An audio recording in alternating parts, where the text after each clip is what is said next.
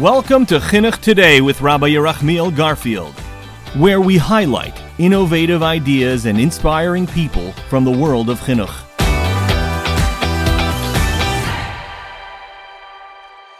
Hello and welcome to another episode of Chinuch Today. This is Yerachmiel Garfield, and I'm excited to introduce to you one of my Rabbi, my Rosh Yeshiva, Rabbi Berel Wein Shlita, who will be joining us from his home in Yerushalayim. Rabbi Wein has been a Rosh Yeshiva and a Rav for many years.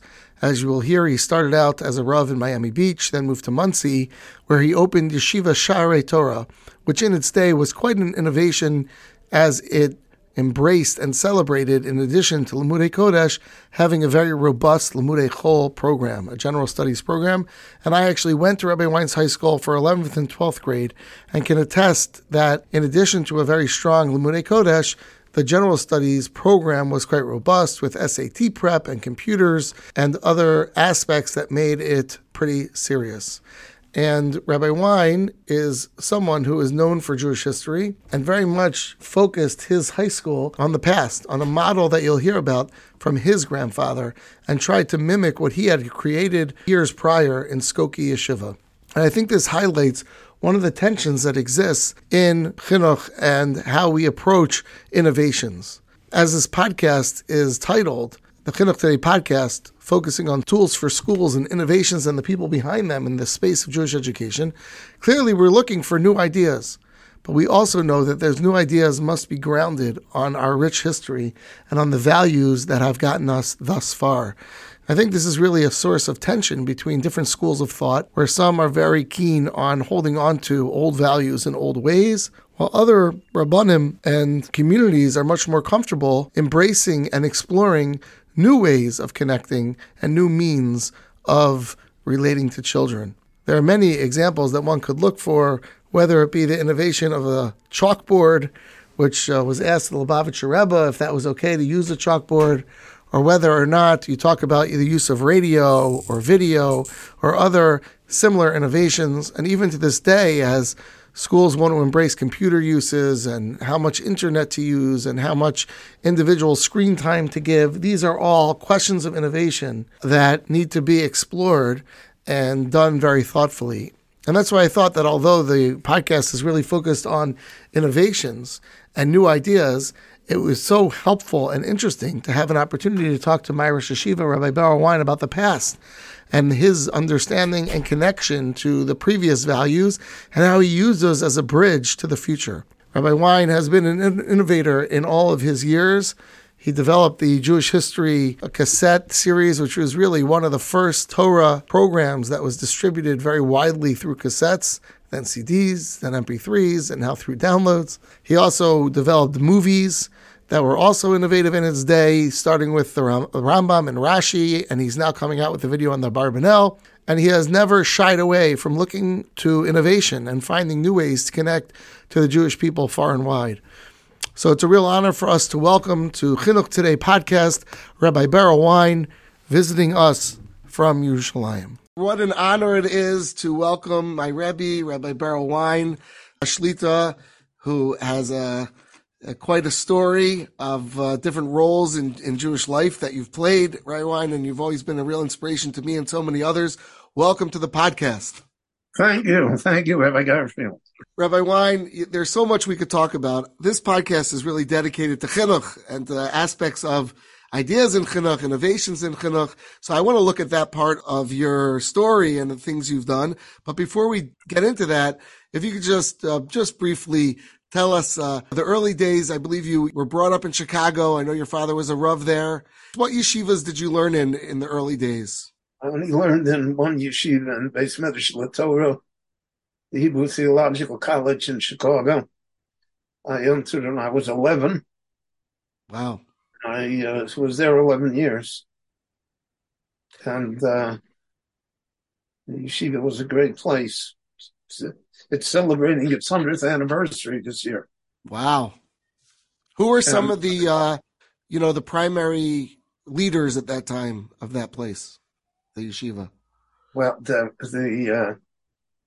Rabbi Chaim Kreisworth of blessed memory, the Krakower Eli, was the Rosh Yeshiva, Rabbi Mordechai Rogoff, Mendel Kaplan, his brother Reb Herzl Kaplan, David Kaganov, Zelig Star, had great Talmidei Chachomim, all who were European. And so we got the full package of Europe yet, which, with all the greatness that we have today, I don't mean to demean anything, God forbid, but what the Eastern European, Lithuanian Jews were, that doesn't exist anymore. And yearn to be able to see such people again. What was it about them, generally speaking? What were the common factors? First of all, they were enormous scholars, enormous. Secondly, they were scholars in breadth. They knew everything. The same Rabbi that taught us Gemara taught us Tanakh and taught us Chumash. And Chumash was not a vort. Chumash was, what did it say? What does Rashi say? What does he mean? I mean, it was meat and potatoes all the time. And they all had a sense of humor. And they all had low expectations in life, which I think was the hallmark of Eastern European Jewry, and which is probably the one of the great problems of American Jewry today.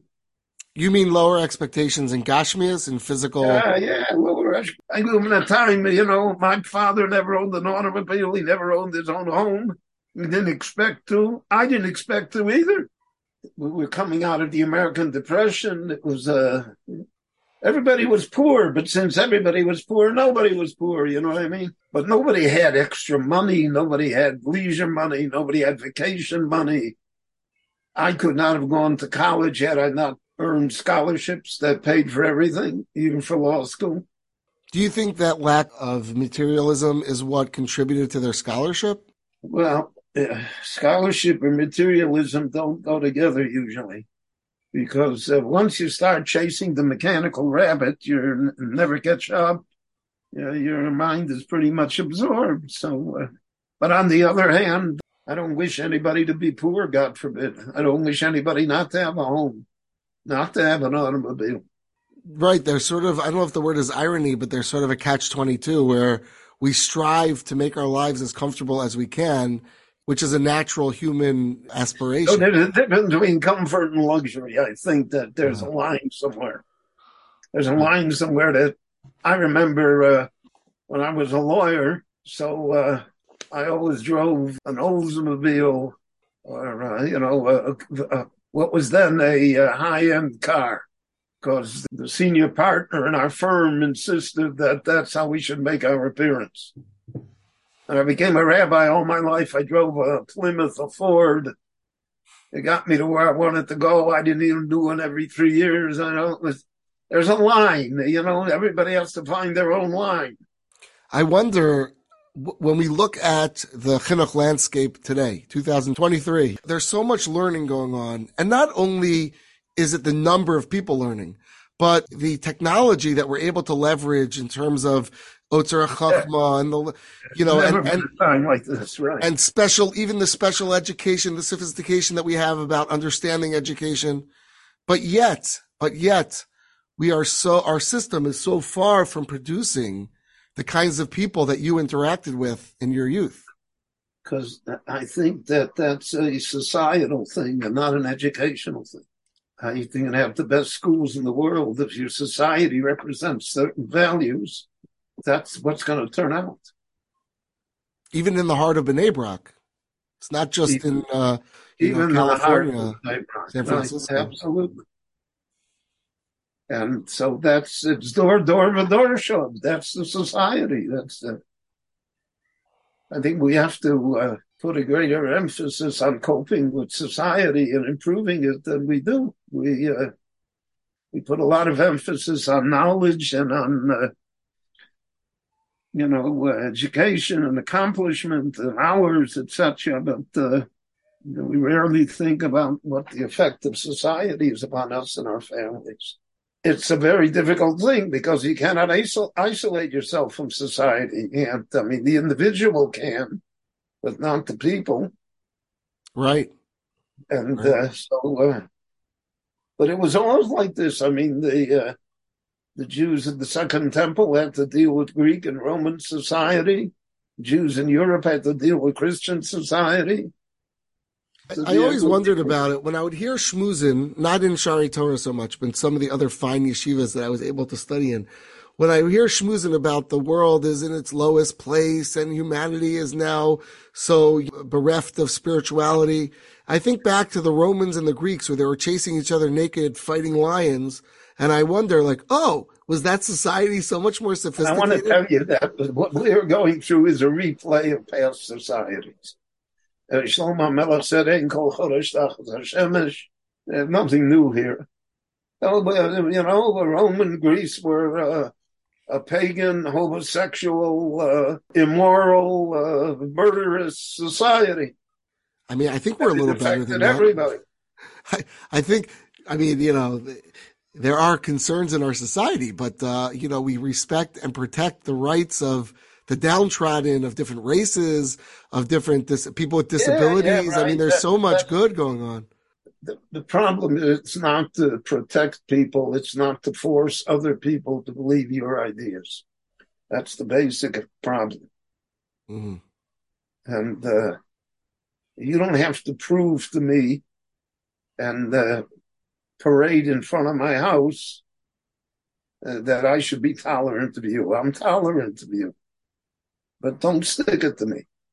And that's true of 100 other things in the world. There are people who are transgender, right? So they have to be protected, but not that everybody has to say that, we should try to be transgender. Right. I guess the question is, when you're somehow assessing society today versus 1,500 years ago, I would think that when we look at the world, the non-Jewish world, the broader world, the morality, the standards, the Judeo-Christian ethic has brought them further along. No? No question. But in our current situation, the Judeo-Christian ethic is under attack. True. It's under very serious attack. On one hand, it's Charles Dickens. It's the best of times. It's the worst of times. Yeah. So it depends how you want to look at it. It depends how you deal with it. Well, as it relates to developing the type of people that we started talking about, the European. Yeah, but that's gone. We're not going to do that. I think you got to. Houston, Texas is not going to produce that. Right. Can't. Took 1,000 years to do it, and it's gone, and goodbye. So now we have to produce what we can produce. That's a good segue to the next area, which was, so you were in Skokie and then in Yeshiva. It wasn't Skokie, it was Chicago. Right, Chicago. Yeshiva. And then did you learn in any other yeshivas before going to law school? No. So then you went to law school and then became a lawyer and then a Rav, I know, in Miami. Famous story about Rabbi Rottenberg helping you find that job. Right, Kreisworth. Yes. All could be read in a wonderful book called Teach Them Diligently. Karin put that out. Please take a look at that. Wonderful stories in there. But then you came up north to work for the OU and became the rabbi of Beth for 5 years. Yeah.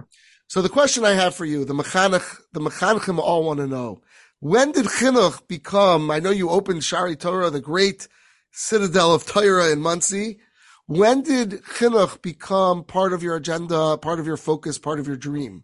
Was that always the plan, or? Always the plan. My Zayda, Rabbi Rubenstein of blessed memory, who was a Rav in Chicago for many decades, was one of the founders of the yeshiva, and he said a shir. He was a Maggid shir in the Beis Medrash there till almost to his last days. And I felt that to a certain extent I wanted to emulate him. I also felt that past experience would help a person become a better rabbi and a better mechanech. I mean, if it was up to me, which it is not, and it can't be, but if it was up to me, before anybody goes into Rabbonis, or before anybody goes into Chinuch, he should go into business for 5 years. And that will teach you life, the way it is. And then when you go into Chinuch, or you go into Rabbonis, You know what you're dealing with. You understand the people you're dealing with because you met them on a different level. Right. So Did all you? of So you that. had that cheshbon when you went to law school? I didn't have any cheshbon. I went to law school because I got married, but nobody was paying for me. Got it. There was a time when, nobody, I didn't ever ask my father-in-law for money. He didn't have any and I didn't ask him. Right. And my parents never had any money. But you said you had in mind chinuch from the But beginning. but I always wanted to be a Rav. That's what I wanted to be. Like your father. Zecher Tzaddik But Lebracha. there was no Rabbanus available, and I had to make a living, so I was a lawyer for 9 years. But it was extremely valuable to me. I saw people. So later on, when I was a Rav, I knew how to judge people in situations. Your grandfather, I assume it was your mother's father, was Rabbi Rubenstein, you said? Yeah. Was he from Europe? He was a Volozhiner Talmud. He was a student of Volozhin. He had smicha from the Netziv and Reb Chaim Brisker. Wow. He was a chavrusa of the Meicher Terilui and of Rav Kook. How did he end up in Chicago? Well, that's a great story. He was, for a period of time, my mother was born in Yerushalayim. He came to Yerushalayim when Rav Kook came to Yaffo. He came to Yerushalayim too, and they were starving to death, literally starving to death. And the solution then, as it probably still is, you go to America and raise money to bring back. So they sent him to the United States to raise money for the poor Jews in Jerusalem. And he ended up raising money in a place in South Chicago. All sorts of problems arose there. And the Jewish community said to him, listen, Rabbi, we need a rabbi. There's no rabbi here. You stay, you be the rabbi. We'll bring your family over. And that's how he came to Chicago. Wow. And how did he get involved in the founding yeshiva? He took 3 young men and taught them in his front room. My Bubba was their cook, and they slept in my grandfather's bedroom. That was 1919. The yeshiva was founded in 1922. Did they have any sons? Did he have any sons? Yes. Did they go into chinuch or rabbanis or? One was a rabbi. The other was in business. Interesting. They were pretty much victims of American society. It was very hard. Yeah. Our connection is through our mothers, my cousins, etc. The mothers were the ones that kept it going. Very hard. Got it. So I'm still wondering when chinuch got involved, meaning rabbanos and chinuch are two different things, right? It's funny, I have a debate. You can answer this. Me and a dear friend in Atlanta. Today they are, but at one time they were not at all. Me and my dear friend in Atlanta, Rabbi. In Eastern Europe, the Rav was the teacher in the town. So is that in your mind? I always taught, even when I was a lawyer. I had a vad that I taught in the yeshiva. I had classes on Shabbos. I always taught, but I was very active in 2 of the day schools in Chicago and the yeshiva as a layman, as a balabos. So that's also being involved in chinuch. Absolutely. How many years was that you were a lawyer? 9 years. I have a debate with this rabbi in Atlanta, Benjamin Friedman, who I hope will be listening, about which is a harder job, being a Rav or being a Manal. Would you like to opine on that? Depends who you are, There are people who are naturally able to handle the rigors of the Rabbanis. There are people who are able to handle the tensions of being a Manahil. Right. Part of the problem in life is that if you're doing the wrong thing, it's going to be very, very difficult for you. Right. And if you're a Manahil, then you can't be a Rav, right? Right. And if you're a Rav, you shouldn't mix into running the day school. Yeah, different skills. So you're saying all the years, even when you were a lawyer, you always had in your heart to be involved in chinuch, And then you ended up in Muncie as a Rav eventually after No, the what OU. happened is How'd you come to open a school? Open a yeshiva. I was with the OU Kashers for 5 years. Right. So that was a wonderful experience, and I think I did a very good job.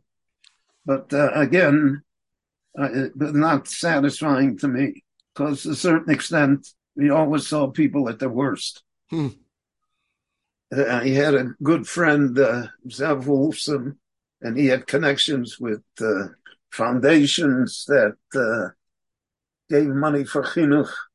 And I asked him to give me seed money. And I said, I'm going to build a yeshiva in Shabbat Muncie, but I can't raise the funds for the first year or two. And he gave me the seed money. And that's how Shari Torah started. Did you have a specific vision that you felt was mechusser in the Yeah, I landscape? wanted to rebuild what I had in my yeshiva. Because I felt it was vital. I felt having a good secular department was vital. I felt that the broad view was vital. I felt that Avos Yisrael and Avos Eretz Yisrael was vital. Not political, but it was vital to give to the students. So my vision was to replicate to whatever extent possible what existed in my high school and Beis Medrash and Smicha years. Did you find that message resonated with the community in Muncie and beyond? That people were... not at all. Not at all. You didn't do a lot of market research before you opened up? You didn't call in I knew Muncie. Muncie was a tremendous place. Had wonderful people, but it was not, So did you adapt what you were doing, or how did you deal with the lack of resident? I just ignored basically the noise. That's right. Well, was it complicated to be a rabbi and trying to get the yeshiva? Well, that helped me, believe me or not. Why? Because on days that I was very disappointed being a rabbi, I found refuge in the yeshiva. And on days that I was very disappointed in the yeshiva, I found refuge in being a rabbi. Interesting. And politically, did you find yourself having to apologize to different constituencies? I didn't apologize to anybody, and I was attacked by a lot of people, but, so water under the dam now doesn't make a difference. I think you had mentioned that Rabbi Yaakov Kamenetsky gave you a lot of chizuk at the time. Yaakov Kamenetsky saved me a number of times. He was a great, great Jew in every respect. And he was one of the smartest people I ever met in my life. Wow. He had street smarts. Right. And he himself always told me that he was out of the box too a little. So, he wasn't nervous about it. What were some of the adjustments that you had to make to the yeshiva, or early innovations or things that you did that you felt? I tried to get the best Rabbeim I could. What did you look for in a Rebbe? Most of the Rabbeim came with their own agenda. They didn't come with my agenda. It was always a push and pull. But if he was a good Rebbe and the boys liked him, so then we made do with whatever we could do. How did you assess a Rebbe? What would you look for? Or how what was his commitment? First of all, his talents. The Rebbe has to have talents. But what was his commitment? What was his vision? What did he think was going to happen? I mean, being a Rebbe is a job, but if that's all it is a job, it's not good. I am a personal beneficiary of your good eye for that, and I was a Talmud of your high school and really benefited from tremendous Rebbeim. Rabbi Abramsky, Rabbi Foyer. Right. They were all very, very good. It was very good. Yeah, Baruch Hashem. Very different. Very different one so from for another. 25 years, it was, it's still very successful today. It's a different institution, but it was still today it's probably more, they have a greater student body than I had, but it's different. Okay. There's nothing wrong with being different. Did you feel that the mission of the yeshiva was more or less embraced by the community over time? Like, did it go in cycles, or were there a time when it was more accepted? Or the irony is, the more successful it was, the greater the opposition. If it would have been, a failure, nobody cares. But the fact that it did have an influence and it had an influence on the community too. So that brought about. Unfortunately, in our world, there always are questions of turf. I was here first. Who are you? But that's that comes with the territory. I don't know how that can be avoided. The only way that I felt you could respond to it is to the best of your ability, ignore it. I'm thinking to the many challenges of running a yeshiva, and I'm thinking back, other than raising money, which I'm sure was a tremendous burden. That's a backbreaker. Yeah. What other aspects of running the yeshiva do you remember being really challenging? You always have students that are that your immediate reflexive action is throw them out. Mm-hmm. But Rabbi Yaakov told me that I was not allowed to throw out any student I accepted, except for two reasons: if he promoted pornography in the yeshiva, or if he was a thief. Other than that, he said you can't throw him out. You have to play with him. And some of those that I did not throw out and played with today are great educators and great Russian yeshiva. I'm sure other members of the Anhala struggled with that because they had to. Right. Oh. I can imagine. They had to deal with it. They had to. Hey, but they're dealing with it in the trenches. Right. I'm dealing it for, as right. the chief of staff. That's a different thing. But nevertheless, it's a difficult thing. And not everybody's a student, and not everybody wants to be a student. Right. What do you do with them? Because in our time, if you don't go to yeshiva or to a good Jewish school, the chances of remaining a Shomer Shabbos are very small. So you have to accommodate somehow. Did you ever have to ask a child to leave? 2 or 3 yeah. But I never asked him to leave until I found another place for him to go to. And I informed where he was going, what the problem was, so they knew whether to accept him or not. I wonder if you think Shari Torah's mission would be more or less accepted today than it was when you opened it. If you tried to open it again, let's say not in Monsey, because Monsey itself has changed, but in the general American landscape, do you think? I think it would be a little harder, but I think it could be done. Why harder? Because of the society. Again, it's hard to tell a young man, you should go in the rabbinate, or you should become a mechanech when he can go to a hedge fund and make $500,000 a year, or think he's going to make $500,000 a year. That's your competition today. Rabbi Wein, it's not $500,000; it's $5 million. Or whatever, So I mean, that's your $500,000. Any accountant can make $500,000 a year. That's going for $5. That's an issue with chinuch, finding and rabbanis, people wanting to go into it. So unless to put it poetically, unless the spirit moves you, it's difficult. It's, so to speak, the yeshiva world, the Haredish world, that is much more successful in producing people that want to go into it than the modern Orthodox. The modern Orthodox should be the reservoir, the best ones, but they're going somewhere else. They're not interested in that. And then they want to know what happened to modern Orthodoxy. The yeshiva world also is starting to suffer.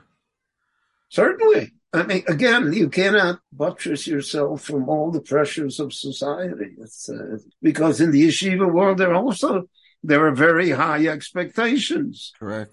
My father-in-law will support me.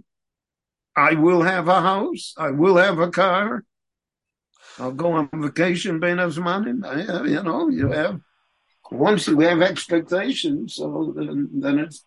I was referring more to Shari Torah's hashkafically sort of balanced. I don't want to oversimplify it by saying centrist, but I think you once wrote an article where you referred to it as Haredi light.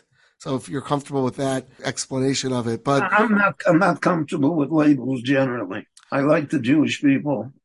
I love Eretz Yisrael. Shari Torah as a more inclusive hashkafic. So do you think that would be more or less accepted today than it was 30 years ago, 40 years ago? Yeah, but I think you could find 100 students that would find it acceptable. You don't have to build 50,000. Because in some way, we could say the world is more polarized. I'm not sure. I mean, do Do you think the frum world is more polarized in a sense today than it was 40 years ago? It's more polarized because it's more successful. The groups don't need each other. Mm-hmm. Each one is big enough on their own.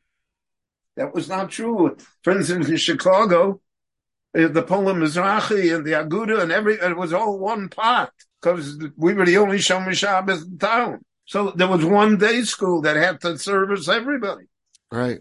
If that's the case, then you can't, so to speak, move to any extremes. I had a conversation with one of the Rosh Hashivas in America who's on all the VADs and all the Moetzes, and I told him the following. I live in an out-of-town community, Houston, where we have one school, one Torah Masorah school. There's a modern school and a Chabad school, but the main yeshiva-oriented school.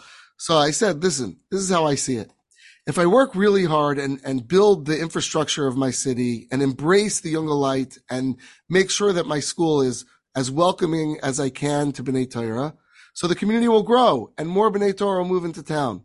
And if I'm really successful, so many will move into town that they'll break away, open their new school, and call me a shagitz. That's right. How is that? What do you want from me? How could that be my goal? That's like shooting myself in the foot. So he looked at me, he said, he didn't have anything to say. He's like, I hear. Well, that's the problem from time immemorial. When you are successful, those who you're successful with will desert you. Anybody that has dealt with Bali Tshuva, let's say, and created for Bali Tshuva institutions, will tell you that once they become Bali Tshuva, they don't have anything to do with you. Is that a chisaron? Well, I think that's a lot of ingratitude. But should they hamper their growth because you started them off? You don't have to hamper your growth. You're measuring growth differently. Mm-hmm. Who says that's growth? Well, that's why I'm torn. Like in a community that's ready to open a cheder, yeshiva ktana type of thing, where certain values are focused on more, that ostensibly is a growth in ruchnius over a community school. I guess know. If the community is large enough to maintain it, my objection is people feel it's my way or the highway. There's room for a lot of things. Right. I guess the question is there a value in unity when it requires you to sacrifice the purity of your own ideology? There's a difference between unity and conformity. That's the difference. Can you unpack that a little? I can have unity with groups that are not aligned with me politically or hashkafically, but the problem is the conformity. If I don't conform to them, so they don't conform to me, I have nothing to say to them. That's not true. I think when it comes to chinuch, people feel that they need to give over to their children a pure message that's very singular. Is that true? I don't know. What do you think about that? Does it work a pluralistic chinuch? And I don't mean pluralistic to include non-Torah views. I just mean even within the Torah world. Is that a bad chinuch? Is that a watered down chinuch? I don't think so. Again, I don't see any way that's the one way. Mm-hmm. I see successes and failures in all of the groupings. I don't see any magic bullets. A lot of it depends on the fact that there's a lot of money around. How so? Without a lot of money around, you have a lot more unity. Right, because we'd be forced to play nicely in the sandbox. That's right. There's a lot of talk in the last 20 years about youth at risk and students who are struggling, and especially yeshivas that are open. And different people point to different things as causes, etc. I once heard Moshe Bain, who's the head of the OU, he was the president until recently, and he said, listen, every society has a percentage of people who struggle. It's not indicative of a dysfunction.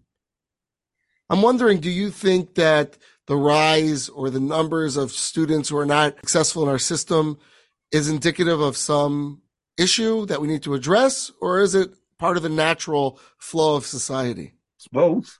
What do you think some of the issues are? Certain imperfections. If God forbid you have a bad Rabbi, you're never going to want to learn Gemara again in your life.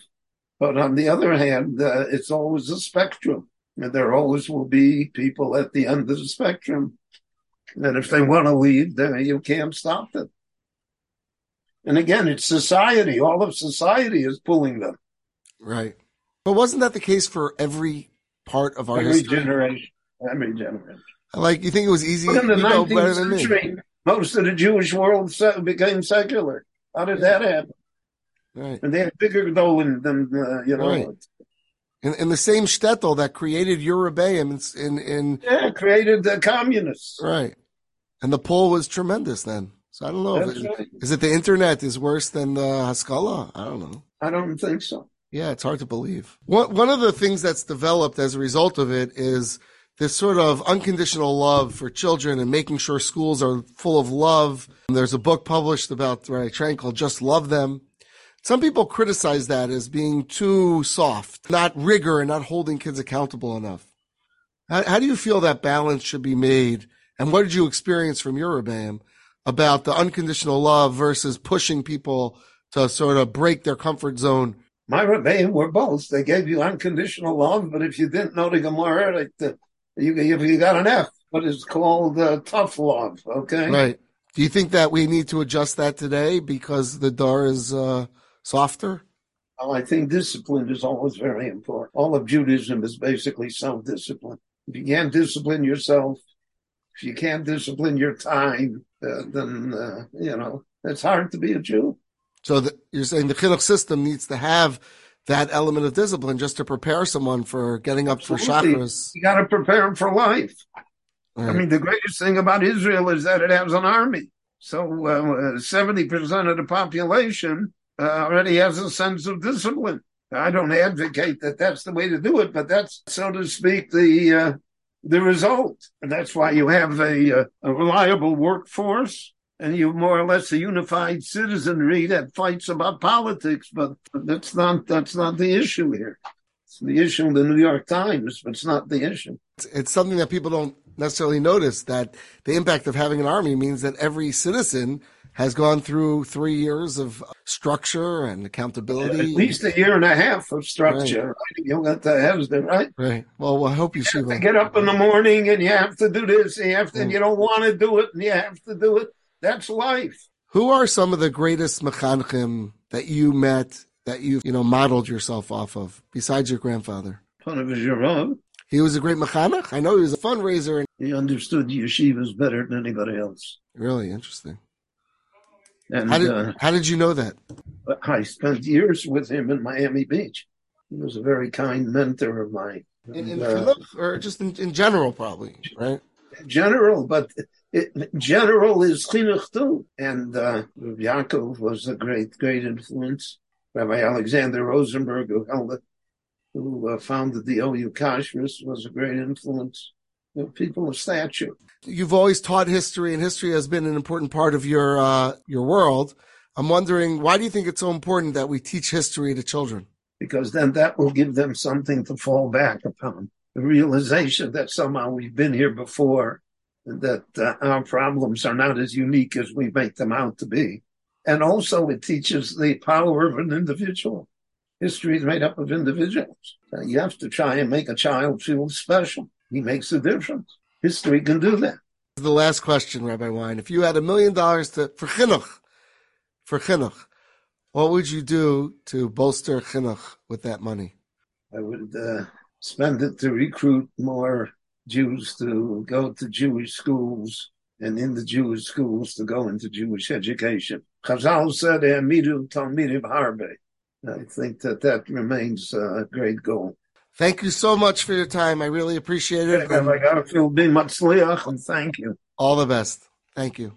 I hope you enjoyed that conversation with my Rebbe, Rabbi Berel Wein, as much as I did, as we explored some of the major influences that impacted him in his youth and as he grew up, the great Gedolim that he met, and the other values that he took as he created Yeshiva Sharei Torah and his Rabbanos. It was a great example of someone who could weave the history and the past, both in our immediate past and the far past, into creating a brighter future for Klal Yisrael. Rabbi Wein's career is certainly one that spans many decades, where he continuously made investments and did his best to merge the worlds that were and that are. And anyone involved in Jewish education has that very task in front of us. where we're trying to take the values that we grew up with, the values that Klal Yisrael have held so close for so long, and find ways to ensure that we are imparting them properly on the next generation so Klal Yisrael will be built strong and sturdy for a bright future. And Rabbi Wein's career is certainly an example of someone who has done that for many, many years, taking our rich history, taking our rich experiences, both on a personal level and on a community level, and creating opportunities for the Klal Yisrael now and in the future to connect to those, whether it be through his educational platforms such as Shari Torah, as a Rav in his shul in Monsey, or through the Destiny Foundation, where he is creating audio and video and other multimedia materials that are full of our rich history to connect people and give them an opportunity to base their future on our rich past. Thank you so much for joining us. You could find out more about Rabbi Wein's programs through the Destiny Foundation. There'll be the website link in our notes.